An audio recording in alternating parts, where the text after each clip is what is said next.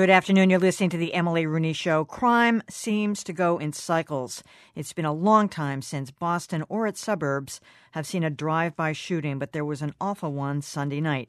16-year-old Charlene Holmes was walking by 3436 Willow Street with her older sister when a blast of gunfire came from a car driving by. She died on the street, while another 17-year-old on the porch was critically injured. The home is known to police, and now they and relatives of Shay Holmes are asking witnesses to come forward. Coincidentally, we had invited Cambridge Police Commissioner Robert Haas in today to talk about the prevalence of the homeless and panhandling in Cambridge, which we're going to get to shortly. But we're going to start by asking questions about the shooting. Welcome, Commissioner Haas. Pleasure to have you here. I'm glad to be here. Thank you for inviting us. Just, if you can, recreate the situation for us. Charlene Holmes and her older sister were walking by this home, 3436 Willow Street, which is a home. It's been now widely reported. Cambridge police are familiar with. They've been called there as many as a dozen times for various incidents involving family and maybe some minor drug dealing and that kind of stuff. There were a couple of people on the porch. One of them was injured, but there were other people on the porch, the boyfriend of somebody. Can you tell me anything more? So let me just start, Emily, by saying that our condolences go out to the families and of the victims. They've shown remarkable strength and courage through this whole ordeal and really have been asking the public to help in any way they possibly can to focus on bringing the perpetrators to justice. At this point in the investigation, there's every indication that this was not a random incident. Right. It appears that the victims happened to be in the wrong place at the wrong time. In order to maintain the integrity of the investigation, any additional information will be released by the Middlesex County District Attorney's Office, as they have primary jurisdiction over a homicide investigation, as you well know. But wait, I want to just pick sure. You said not random. In other words, it was random in terms of who got shot, but the targeting was not necessarily random. Right. I mean, it's being depicted as a drive-by shooting as though somebody was just driving down the street and firing rounds off, and that's not the case in this instance. I mean, you have every indication that this was a deliberate act, that it was very much at that particular location. And as you indicated, it just happened to be that the two young girls happened to be in the wrong place at the wrong time. I presume there's a reason why you're not releasing the name of the boyfriend. I'm not sure where that information is coming from with respect to a boyfriend. A male on the porch with the other woman who was kid who was shot. Yeah. So I think it's important to say that I think everybody's interested in terms of solving this case and making sure that the perpetrators are brought to justice. And I think trying to speculate or add additional information potentially could jeopardize that. And I think that's really what's at stake here. I mean, one of the things I think we need to be very clear about is that it's raised a lot of emotional anxiety and concern among the general public and the general neighborhood. And I also want to make sure it's very clear to everyone that we would never sacrifice the public safety in the interest of the investigation if we had any indication that there was something that was broader in terms of a greater harm to the greater neighborhood. You know, Chief, one of the things I said earlier on, it does seem like crimes go in cycles, drive-bys, carjackings, those kinds of things. You know, we see spates of them and then they disappear. So we haven't seen this in a while. Maybe other cities around the country are experiencing, but drive-by, it was fairly big in the 90s and maybe even the early aughts, but we haven't seen it in a while. It just seems like such, I mean, this is so naive even to say, but such a reckless, I mean, the idea that you would drive by a home where there are other people around, even if you were targeting somebody in particular. I mean, does that tell you anything about it? No, I mean, one of the things that's extremely disturbing to me, and I've had a number of conversations with the district attorney and my colleagues about this whole notion of the reckless endangerment, not just to the people that are involved, but the general neighborhood. And I think that there really needs to be a focus in terms of making sure that there's a greater consequence for people that are going to engage in this kind of activity. Yeah.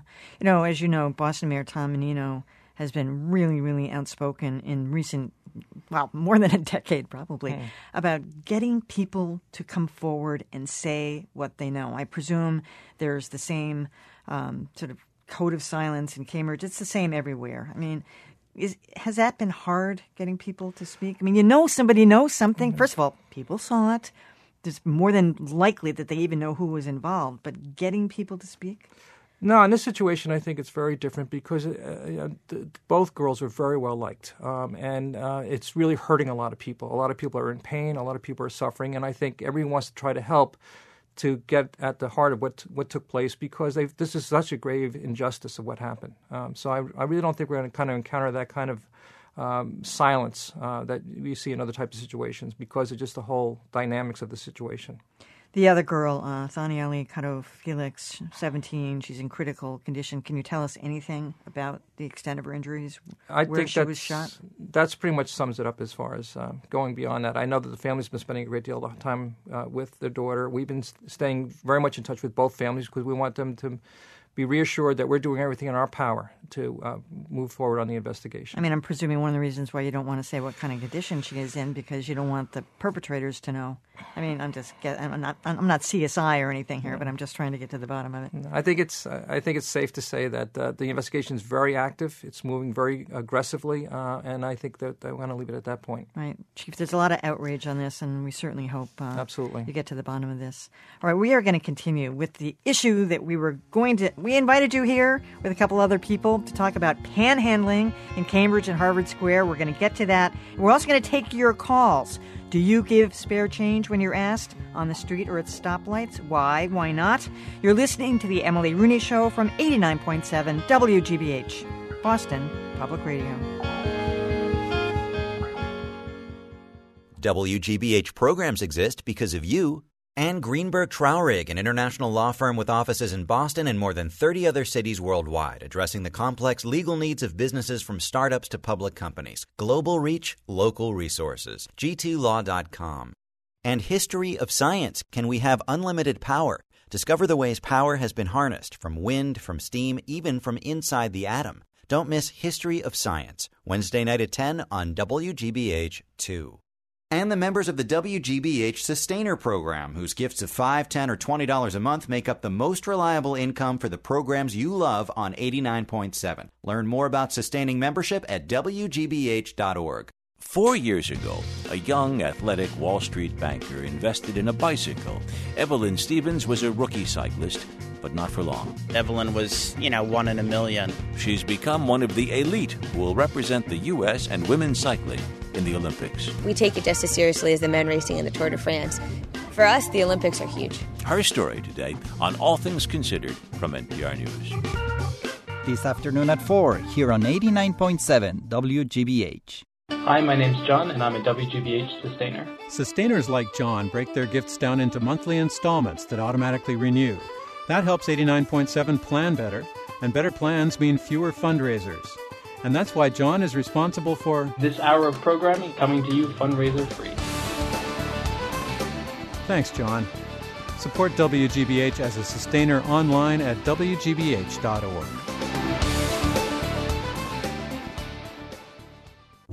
On the next Callie Crossley Show, we talk to anti-poverty activist Peter Edelman about his new book, So Rich, So Poor, Why It's So Hard to End Poverty in America. Today at 1 on WGBH.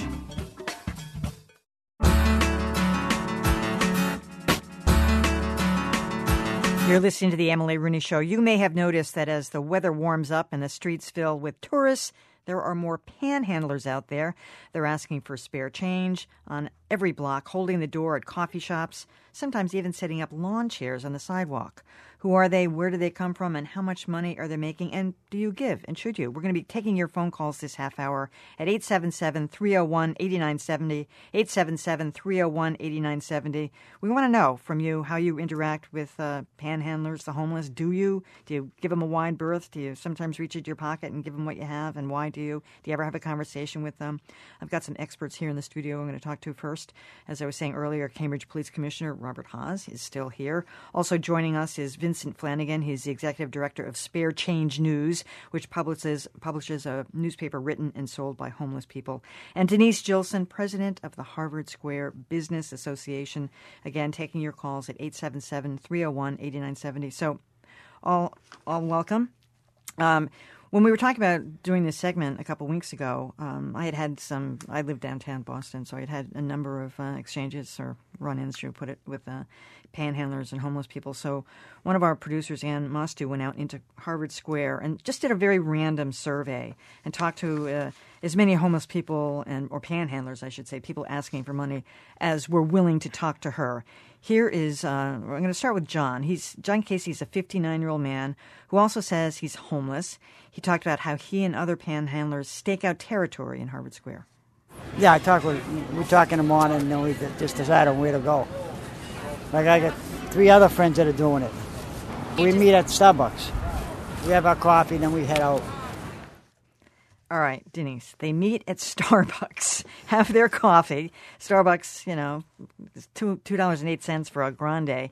And then they head out. Starbucks is a very common location for panhandlers because people willing to spend $2 on a cup of coffee oftentimes have spare change, especially if the coffee is $2.08. They've got a pocket full of change coming out. But does it surprise you at all that they're that organized? No, we know that they're very well organized. And, this is a problem that Commissioner and I have been working with for about 18 months very actively. There are about 8 million visitors that come to Harvard Square. And, the question that I always get from tourists is, what are you doing about this? Who are these people and why isn't Cambridge addressing this issue?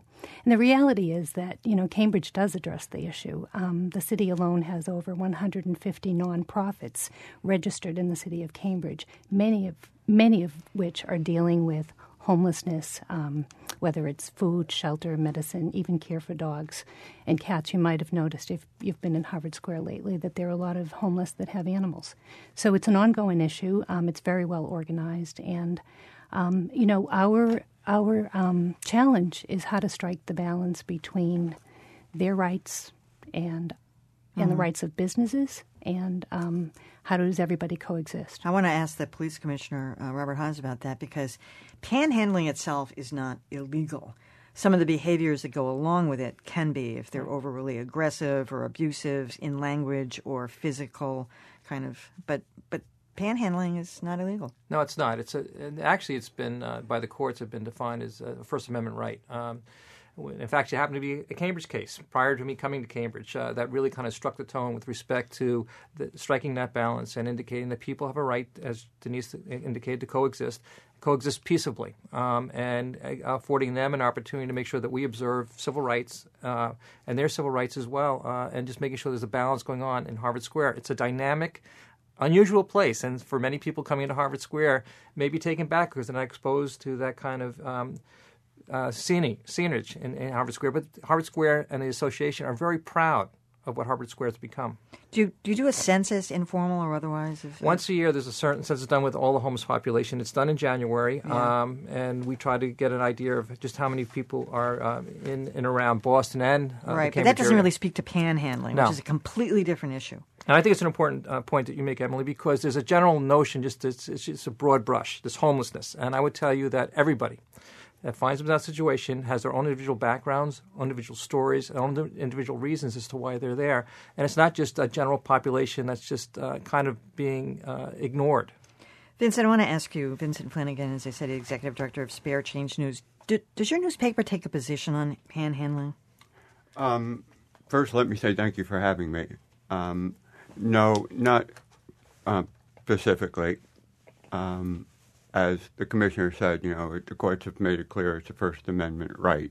Our view is, we rather empower people to be self-employed, in our case, sell spare change and acquire income that way. So if they sell your newspaper, they can make a couple bucks that way. Yeah, they buy their newspaper for 25 cents and sell it for $1. Mm-hmm. But that's not gonna make them rich. I mean, it's no, not going to keep them off the street either. No, but, that and other benefits from the government do help people get housing and maintain housing. Where do you, Denise, and Commissioner stand on things like, I had an encounter with one homeless woman who set up a lawn chair in front of one of the Starbucks downtown. And, I was walking by and I said, I just don't approve of that. Mm-hmm. And she started telling me her story. I was willing to listen to the story. I said, what if everybody did that?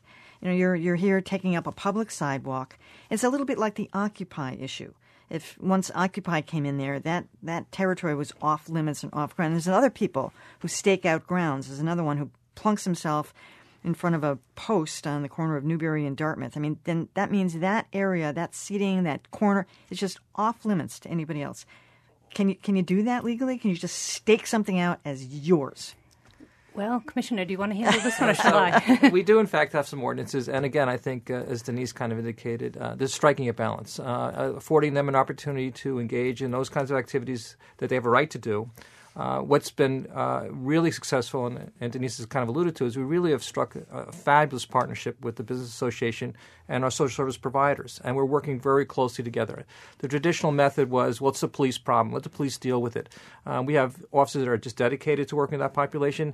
And again, I think when you talk to these folks, one of the things they feel like is that nobody's showing them any kind of dignity and respect. And our officers are really good at talking to them, setting some boundaries for them. And oddly enough, to our amazement, we've been doing this now for 2.5 years, they follow those rules.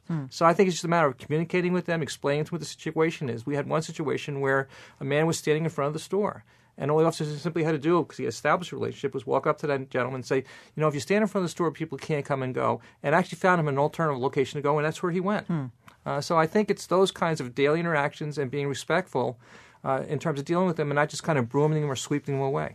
Chief, you referenced how so many different homeless people have a different story. And by the way, we want to take your calls on this issue today about giving to panhandlers or speaking to them or helping them out in other ways other than giving them money. We're taking your calls at 877-301-8970, 877-301-8970. As I said earlier, we did an informal survey. One of the people we spoke to was Carolyn, who is also describes herself as a homeless woman in Harvard Square.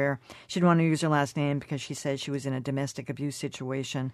And she said she began panhandling for the first time a few months ago. Here's what she said. I feel bad about it, kind of asking for help, and this is kind of supportive too for me because some people come by and they'll ask how I'm doing, and I'm not like invisible.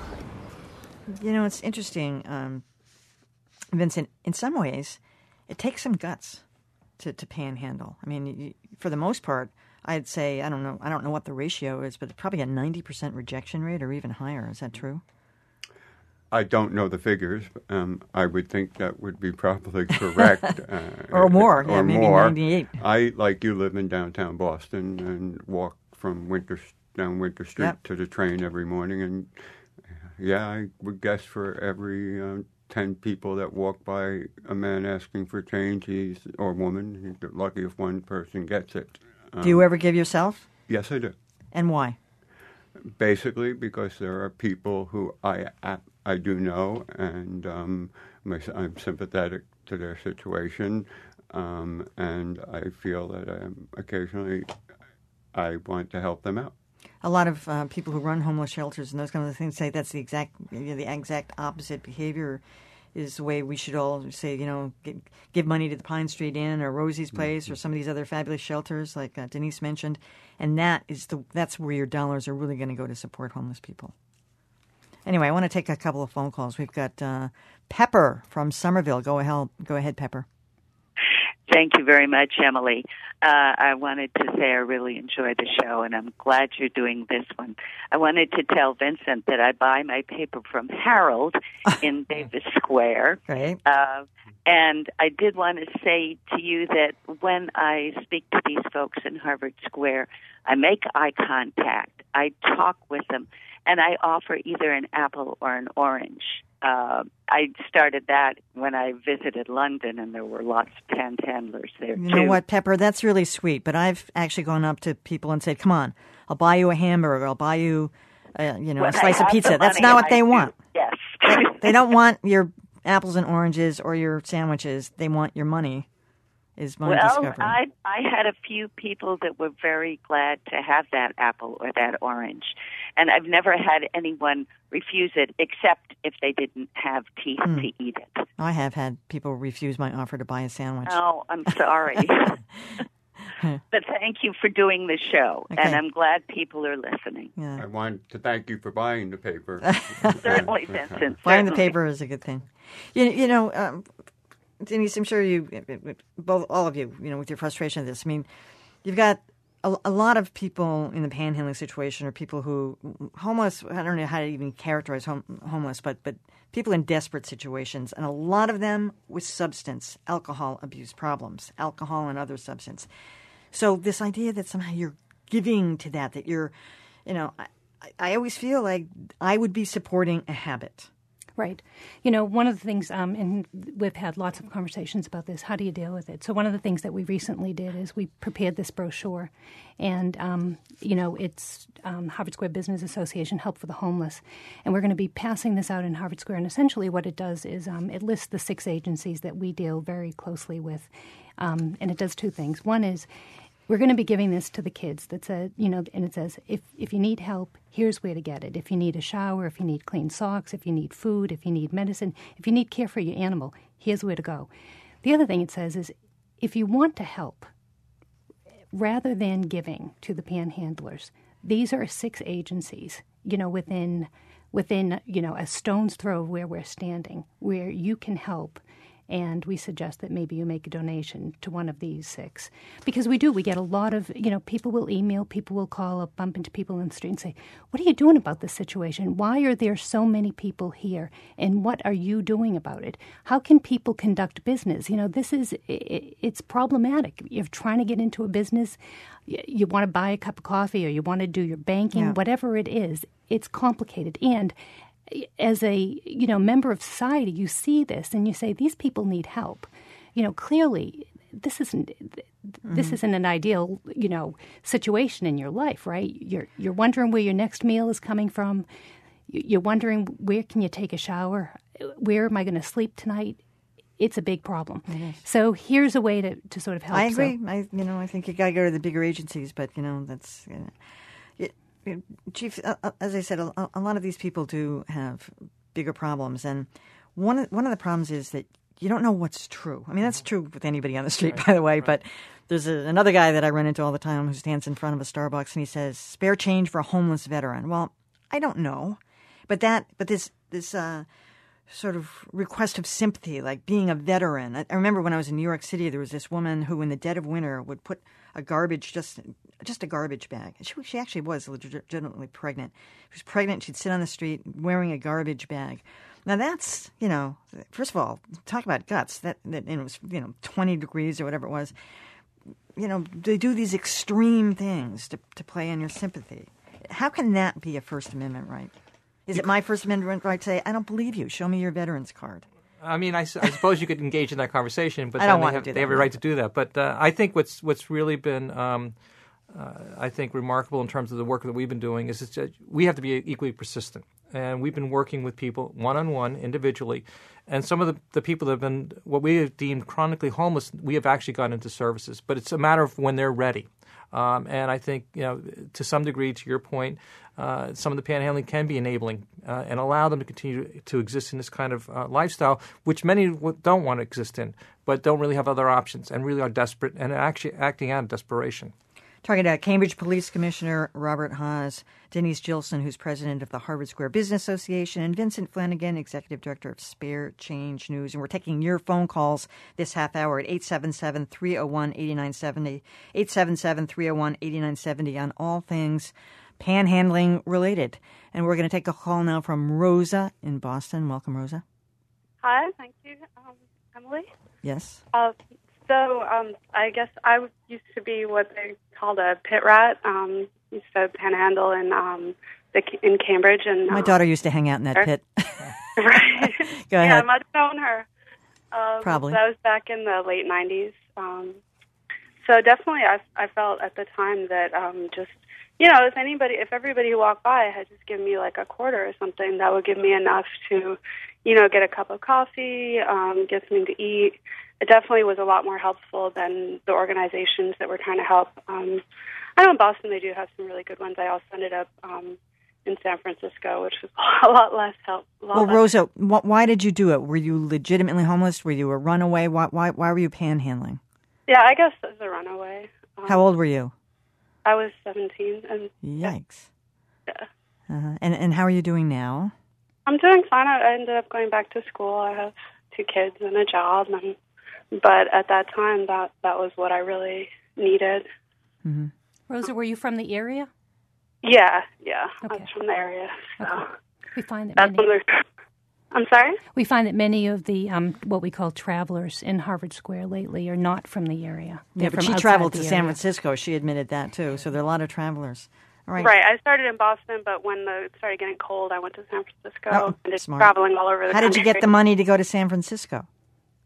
I think somebody bought me a bus ticket. Huh. Yeah. Wow. Yeah. So there were a lot of really, I always found like there can be some really nice people who help you out, and when you need it. Yeah. Nice or naive? All right, Rosa. Nice or naive. Thanks so much. I don't know. He might have been trying to recruit me. Exactly. Exactly. All right, thanks. All right, well, thanks for that. We also talked to a couple other people. We had a conversation with Justin in Cambridge. He's 31 years old. His favorite spot to ask for spare change is on Newbury Street near the intersection with Mass Ave.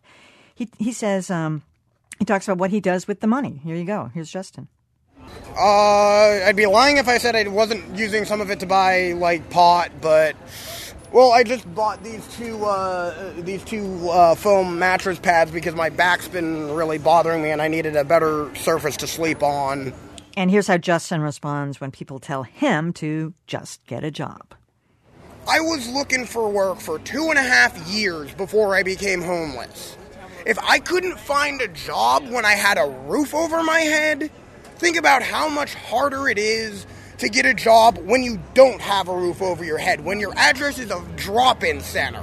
Yeah, I understand and I'm sympathetic there, but I'm less sympathetic because he admits he's using his panhandling money to buy dope or whatever it is. It's not the sandwiches. It's not what we're hoping, or putting it in the bank so he can, rent an apartment or get a room somewhere. How do you respond to that, Vincent? Well, I think it's regrettable that some of the money was used to buy pot, but obviously some of it was also used beneficially for him. I don't think that homeless people are different from anyone else. They have vices, as we all do. I think one of the things that Spare Change News wants to do, and other homeless organizations, is dispel the myth that all homeless people are drug addicts or alcoholics. A lot of homeless people are people who are one paycheck away from being out of their home and need help, and the services that the city can provide aren't always foolproof, and sometimes they do need a handout. To a point you raised earlier, one of the things I will often do is offer to take someone to the local Lamberts and buy them food there, or or the local bagel shop. Do they take you up on it? And I'd say 1 out of 3 people take me 1 up out on of 3, because right. what they really want is your money, not the bagel. Right, and some of it, admittedly, for things that you don't want, like drugs and alcohol. Others, because, as with Justin's case, he wanted to buy mattresses. Dope and mattresses.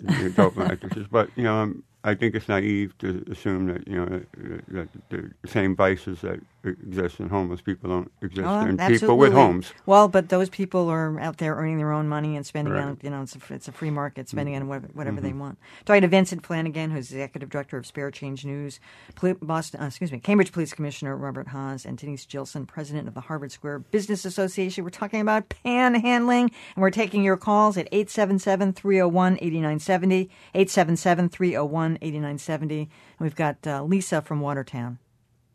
Hi, Emily. I have a lot more sympathy for panhandlers than I do for the nonprofits who seem to send out squads of kids with clipboards every summer. A panhandler might not have options, but nonprofits definitely have other options to solicit donations than to set up a gauntlet on the sidewalk. It's annoying. Like what? What are you talking about? Like those? Some of those are very, I agree, they're sort of the lame nonprofits. Like who? I've seen MassPurg. I've seen a bunch of them out there. Honestly, I try to ignore March of Dimes. I try to ignore what the nonprofit is. It's clear that they're actually paying people to go out on the sidewalk. And I just think, there's got to be a better way for there is. Lisa, you were absolutely right, because if you give that way to a nonprofit, you're not getting your tax write-off. Think of it that way. Even if you're only given 10 cents, well, it's true. Yeah, it's true. And everything is tax deductible if you give to a homeless shelter or you give to the March of Dimes, whatever it is. If you do it in a proper way, you, the taxpayer, get a benefit. So you shouldn't be dropping change. I feel the same way about, the Salvation Army. It's like, right. You should do it in a proper way. Much more likely to give to a panhandler, especially if they have a funny sign. I saw a guy yesterday who had a sign that said, "This is my panhandling sign," and I gave him a buck. Lisa, you're a sucker. All right, nice one though, a nice sucker with a good. You're right about the nonprofits on the street sidewalks though. Thanks a lot for calling in. Thanks. What do you say to that, Denise? I mean, she said she'd rather give to somebody on the street who seems to be really genuine and needy than some of these nonprofits who are also setting up gauntlets. It's funny. We have a lot, obviously, in Harvard Square. Lots of kids running around with clipboards, and it's part of the urban scene. This whole thing, whether people like it or not, the reality is we're sort of the crossroads to the world, right? Global leaders, homeless people, and everybody in between. So, if they want to come to Harvard Square with a clipboard, we welcome them there. All we ask, really, is that, people sort of respect each other's space. Yeah, that's the issue. It really is the issue.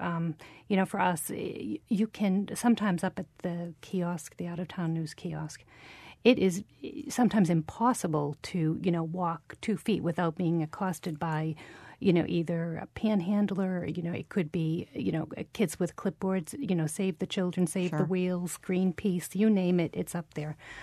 So we welcome it as part of the, overall environment.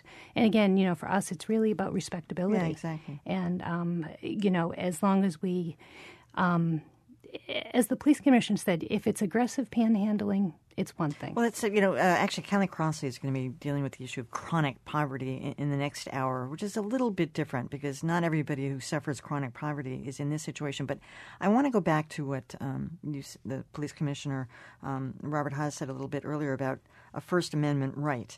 I mean, is there a point at which they've crossed that? And by the way, there are communities across America who just flat out ban it. I mean, it's just not allowed. So I don't know how it can be a First Amendment right in Cambridge, but not everywhere in America. Well, Emily, as you know, we have different... Yeah, the People's Republic of Cambridge, I know. We have very different federal district courts across the country. Ours happened to be a little bit more bent to the liberal side. Is this a federal issue? It is. It was a federal case that went before the First District Court. It's a First Amendment case. Mm-hmm. Right. I was the chief executive officer for the federal courts in the First Circuit.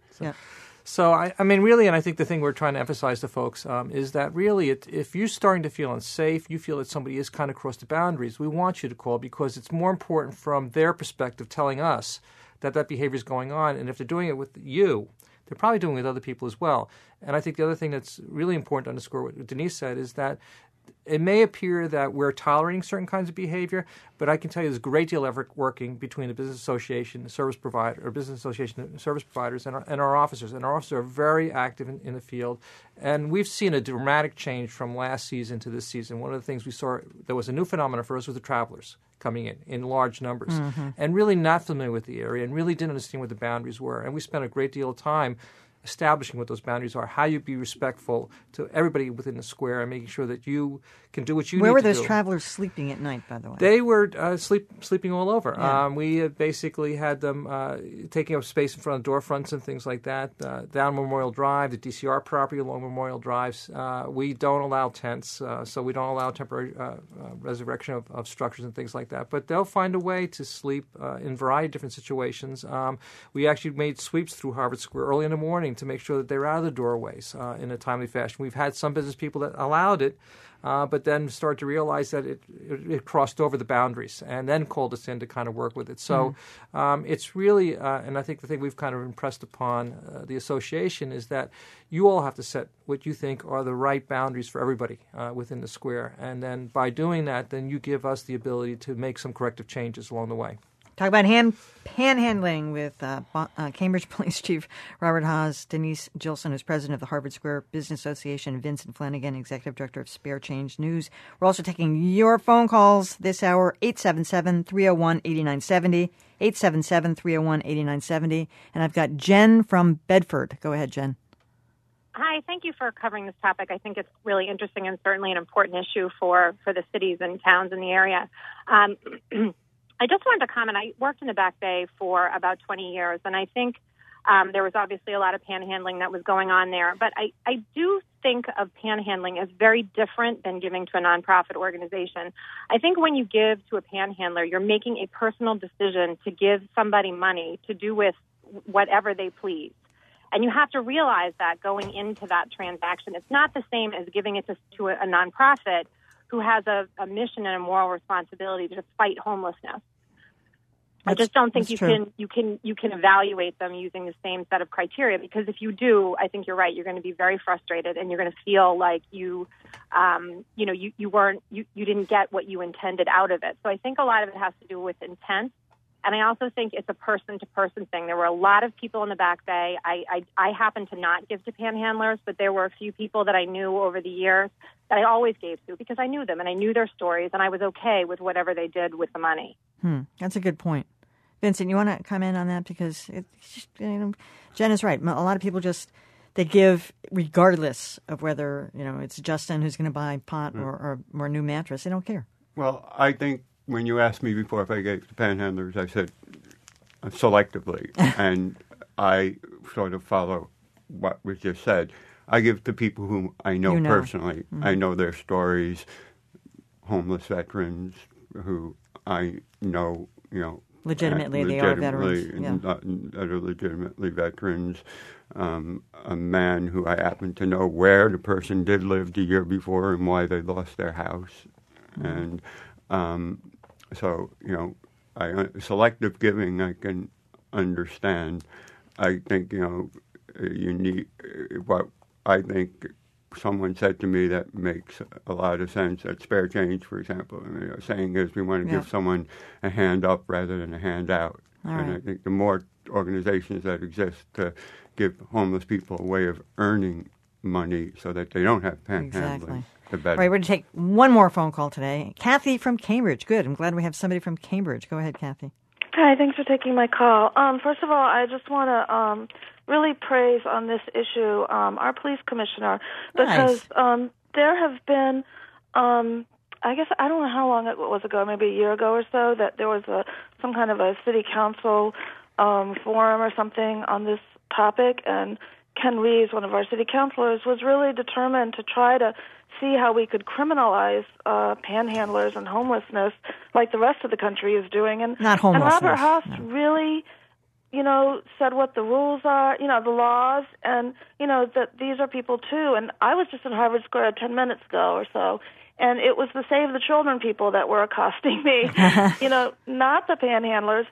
And the other thing I want to say is that when you said that, it's tax deductible to give to Salvation Army and that kind of thing. It's not. Well, if you drop it in the bucket on the way. It's only tax deductible if you earn over a certain amount of money.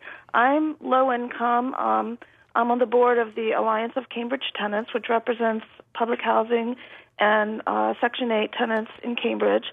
And, I don't make enough money even, to deduct my medical expenses or to deduct any kind of contributions. Mm-hmm. So, it's important to not only look at it from the liberal kind of, making enough money point of view, but also from point of view of other people that, may want to help. And, I liked what the last caller said. I mean, I make decisions kind of on a case-by-case basis, and I can't give money all the time. I can't afford it, but I always try to look at the person, smile at them, acknowledge them, and I don't know who's homeless and who's panhandling. So I just, I'm proud of Cambridge that we don't criminalize homelessness the way the rest of the country does. Kathy, thanks for the call. Although I do want to...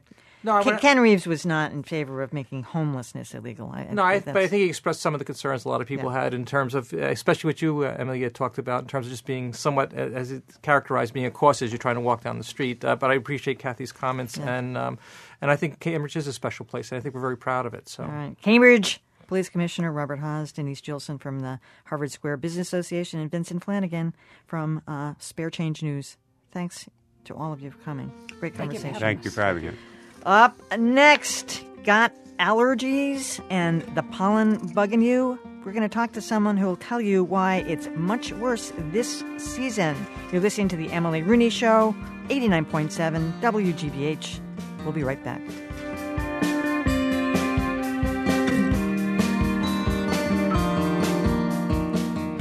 This program is made possible thanks to you and Harvard Vanguard Medical Associates, offering complete health care for you and your family. With 21 locations across Greater Boston, Harvard Vanguard welcomes new patients and accepts most insurance. CareMadeEasy.org, an affiliate of Atrius Health.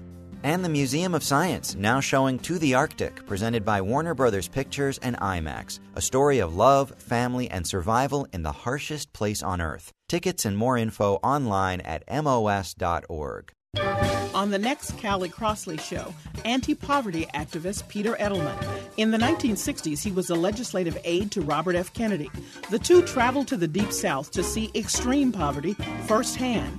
In the 90s, Edelman became a household name when he resigned from his post in the Clinton administration in protest to the president's welfare reform.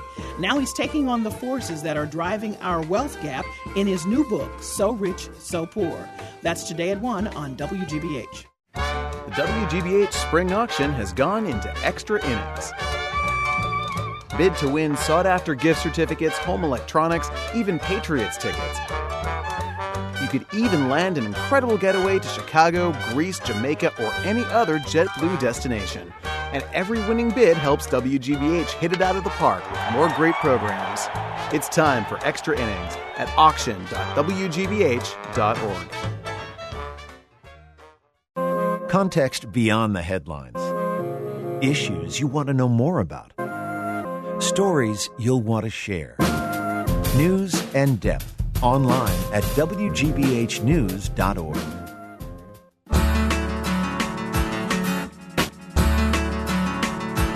You're listening to The Emily Rooney Show. Every year it starts appearing on windshields and in storm drains, leaving behind its bright yellow traces and a string of annoying side effects. That's right, you guessed it, we're talking about pollen, that powdery residue that blankets New England every spring. Now, we all know that pollen is necessary for plants to reproduce, but for most of us, that's about all we know. So this afternoon, we ask the professor, where does all this stuff come from? Why does it make us sneeze? Why has it been so bad this year? Joining me is Richard Premack, BU professor of biology and a botanist himself. Welcome, Richard. Okay, thanks for having me. All right, let's start with the basics. What is it? How does it formulate? Well, pollen is produced by the anthers in flowers, and pollen grains are the male stage of the plant, so that it is equivalent to sperm in animals. And so it has to get from the anthers of one plant, which produces it, to flowers on another plant of the same species in order for fertilization to take place and for the eggs in those flowers to be fertilized and become seeds within the fruits of those flowers, or the fruits develop from the ovary of the flowers. So is some of it from trees too, or no? That's right. So what causes the hay fever in the spring, the pollen allergies in the spring, are trees like oak trees, birch trees, alders, pine trees. So these are the most common species which produce the allergies. And it's mostly species that are wind pollinated. So most of the species in the world are pollinated by insects. So insects, bees and butterflies visit the flowers and carry the pollen from flower to flower. But for these trees in the spring and then grasses in the summer and then ragweed in the autumn, they're pollinated by wind. So wait a second. Do they all produce the same kind of pollen? I mean, so why is it's this thick yellow stuff that every flower and tree that you've just mentioned, it's the same? Each plant produces a different kind of pollen, and it produces it at a very specific time of the year. So the way in which these plants are successful is that at a very specific time of the year, the plant makes both its male flowers and its female flowers. And each species flowers at a very specific time of the year and has a certain kind of pollen. Most of the pollens are either yellow or white, but they're very different in terms of shape and characteristics. But when they mix in all together, it looks like one thing. it all looks like one thing, but when your car is dusted with pollen on a particular day, it's probably only one kind of pollen. Really? So one day it may be oak pollen, the next day it might be birch pollen, a couple of days later it might be pine pollen. So we actually had a huge cloud of yellow pollen covering the city of Boston about a week ago, Yes. and it resulted in ponds actually turning Yellow. golden in Yeah. color, cars getting covered with golden pollen. And actually the streets in front of our house were actually golden in color. And then when the rain came, you had all this coating of the curbs with this golden color. That was all pine pollen. Pine, that's what I thought. That's right. Yeah, because I was up at our lake place, and that's a lot of pine up there, and that was thick, like half an inch. That's right. That was all pine. And is there more this year? Is it a greater quantity? It seemed like it was thicker than ever. There's tremendous variation from year to year in the amount of pollen. Plants sometimes have relatively weak flowering, and they only produce a relatively few flowers. And then certain years, like this year, I know was a tremendous year for oak pollen. So you could just look at all the oak trees, and they were covered with flowers. So it just depends on the weather the previous year, whether it was a sunny year, which allowed the plant to produce a lot of extra resources that went into the flowers or not. And so there's a lot of variation from year to year in the amount of pollen. Also, there's a lot of variation in year to year in terms of how we notice the pollen. So if you have a period of about a week when it's been relatively moist and rainy. Like right now. Well, not right now, just before the flowers are ready. So actually at this point, all the wind-pollinated trees have already released their pollen. But what's happening right now is the grass plants are actually getting ready to produce their pollen. So what's happening right now is that all the grass plants are getting ready to release their pollen. And also another plant, which is called the plantain, is getting ready to release its pollen. And then once this rain stops, all those plants that have been waiting will suddenly release their pollen at once. That's right. That's going to happen again. So we're going to have a lot of grass and plantain pollen actually, in a week or so. Rain is probably good for the grass because then it can... It's going to start growing a lot, but during rainy and moist weathers, plants don't release pollen. No, they can't. Plants only release the pollen when it's dry and sunny. So a sunny, dry morning that's slightly breezy is the conditions in which the plants release their pollen. So we have this huge burst of pollen. So there's no pollen for the last couple of days. There's not going to be any pollen released for about another 3 or 4 days, and then we're going to have this huge release of pollen. Like over the weekend, it'll be back. That's right. And one of the interesting stories with plants releasing pollen also is that it's very much affected by temperature. And this year we actually had the warmest and driest first 3 months of the year. And so this year we actually had all the pollen release about 3 weeks early because of the warm temperatures. So normally, for example, oak trees and birch trees would be releasing their pollen during the first week or two of May. And this year they all released their pollen during the second week of April because of this extraordinarily warm year we had.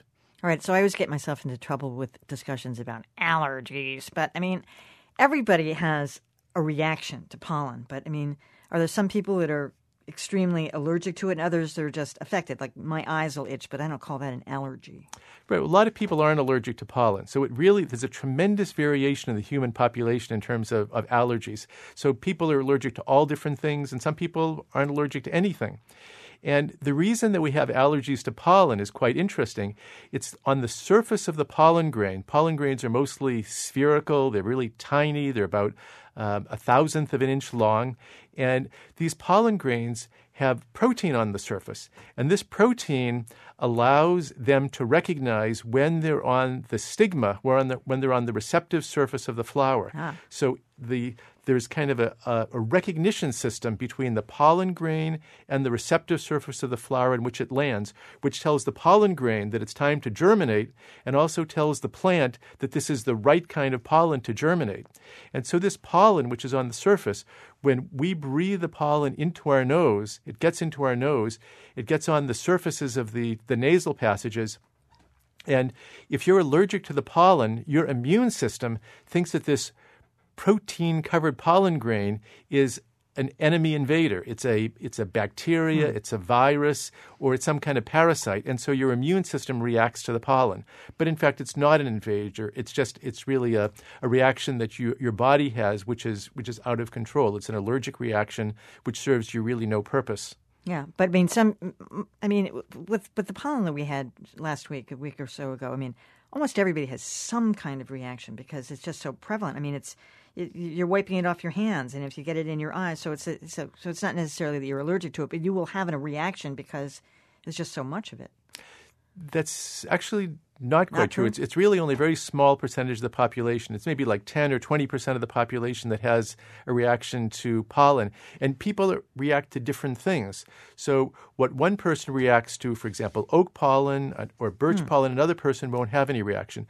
In my particular case, I'm very allergic to plantain pollen. Now, what is plantain? Plantains are very common weeds that we have in our grasses here. They have long, linear leaves, and they produce a stalk of little white flowers at the top of it that are wind-pollinated. And I'm very allergic to that because I studied those for my PhD dissertation. Exactly. I was getting huge nosefuls of them every day for several years. And as a result of this, I became very sensitized to it. And so it's an unusual type of allergy, but I have it, and some people have it. And some people are allergic to grass pollen. Some people are allergic to, for example, to ragweed pollen. Mm-hmm. So can you acquire an allergic reaction, or are you born with it, or as time goes by you might become? Well, allergic reactions to pollen generally don't develop until people are like around 6 or 7 years old, and then they kind of wax and wane during people's lives. So at particular times of your lives, you might be more allergic to pollen, and then it may gradually fade away, or it may increase over time. So the immune system keeps changing how it relates to pollen. And so in my case, I was very allergic to plantain pollen, and then most years I don't have any reaction to them. All right, talking to Richard Premack. He's a BU professor of biology and a botanist. So is this going to go all summer long? Because it seems like you don't notice it but there are plants that come out, a lot of flowering plants in late August and actually into September. Well, the big burst of allergies is one big burst in the month is in April and May when all these trees flower, and then when the grasses start flowering, there's another burst of pollen and another reaction of allergy, and then the other big one, which happens in August and September, is ragweed. And ragweed is probably actually getting worse than it has ever been because there are a number of studies which suggest that ragweed actually does better with higher levels of carbon dioxide. So as global carbon dioxide levels are rising, ragweeds are actually producing more pollen and are doing better. And also, the length of the ragweed season depends upon when we get the first frost. So usually the first frost kills back the ragweed plants. And last year, for example, we didn't have the first frost until November. I remember. So we actually had 2 months in which 2 months of fall where people were still getting allergies to ragweed. All right. And that is Ask the Professor on pollen and allergies, and I'm glad we did. Richard Premack, thanks so much. We'll be back tomorrow at noon. From suffrage to desegregation, now gay marriage, we'll ask, what does it take to change people's minds? And as I said earlier, coming up next, Callie Crossley Show. She's talking about the problem of extreme poverty. And tonight on my television show, Greater Boston, the Diamond Jubilee comes to Boston. And Suffolk Downs reveals its plans for a resort casino. That's tonight at 7 on Channel 2. The Emily Rooney Show is a production of WGBH Radio. On the web at WGBH.org, Boston Public Radio. I'm Emily Rooney. Have a great afternoon.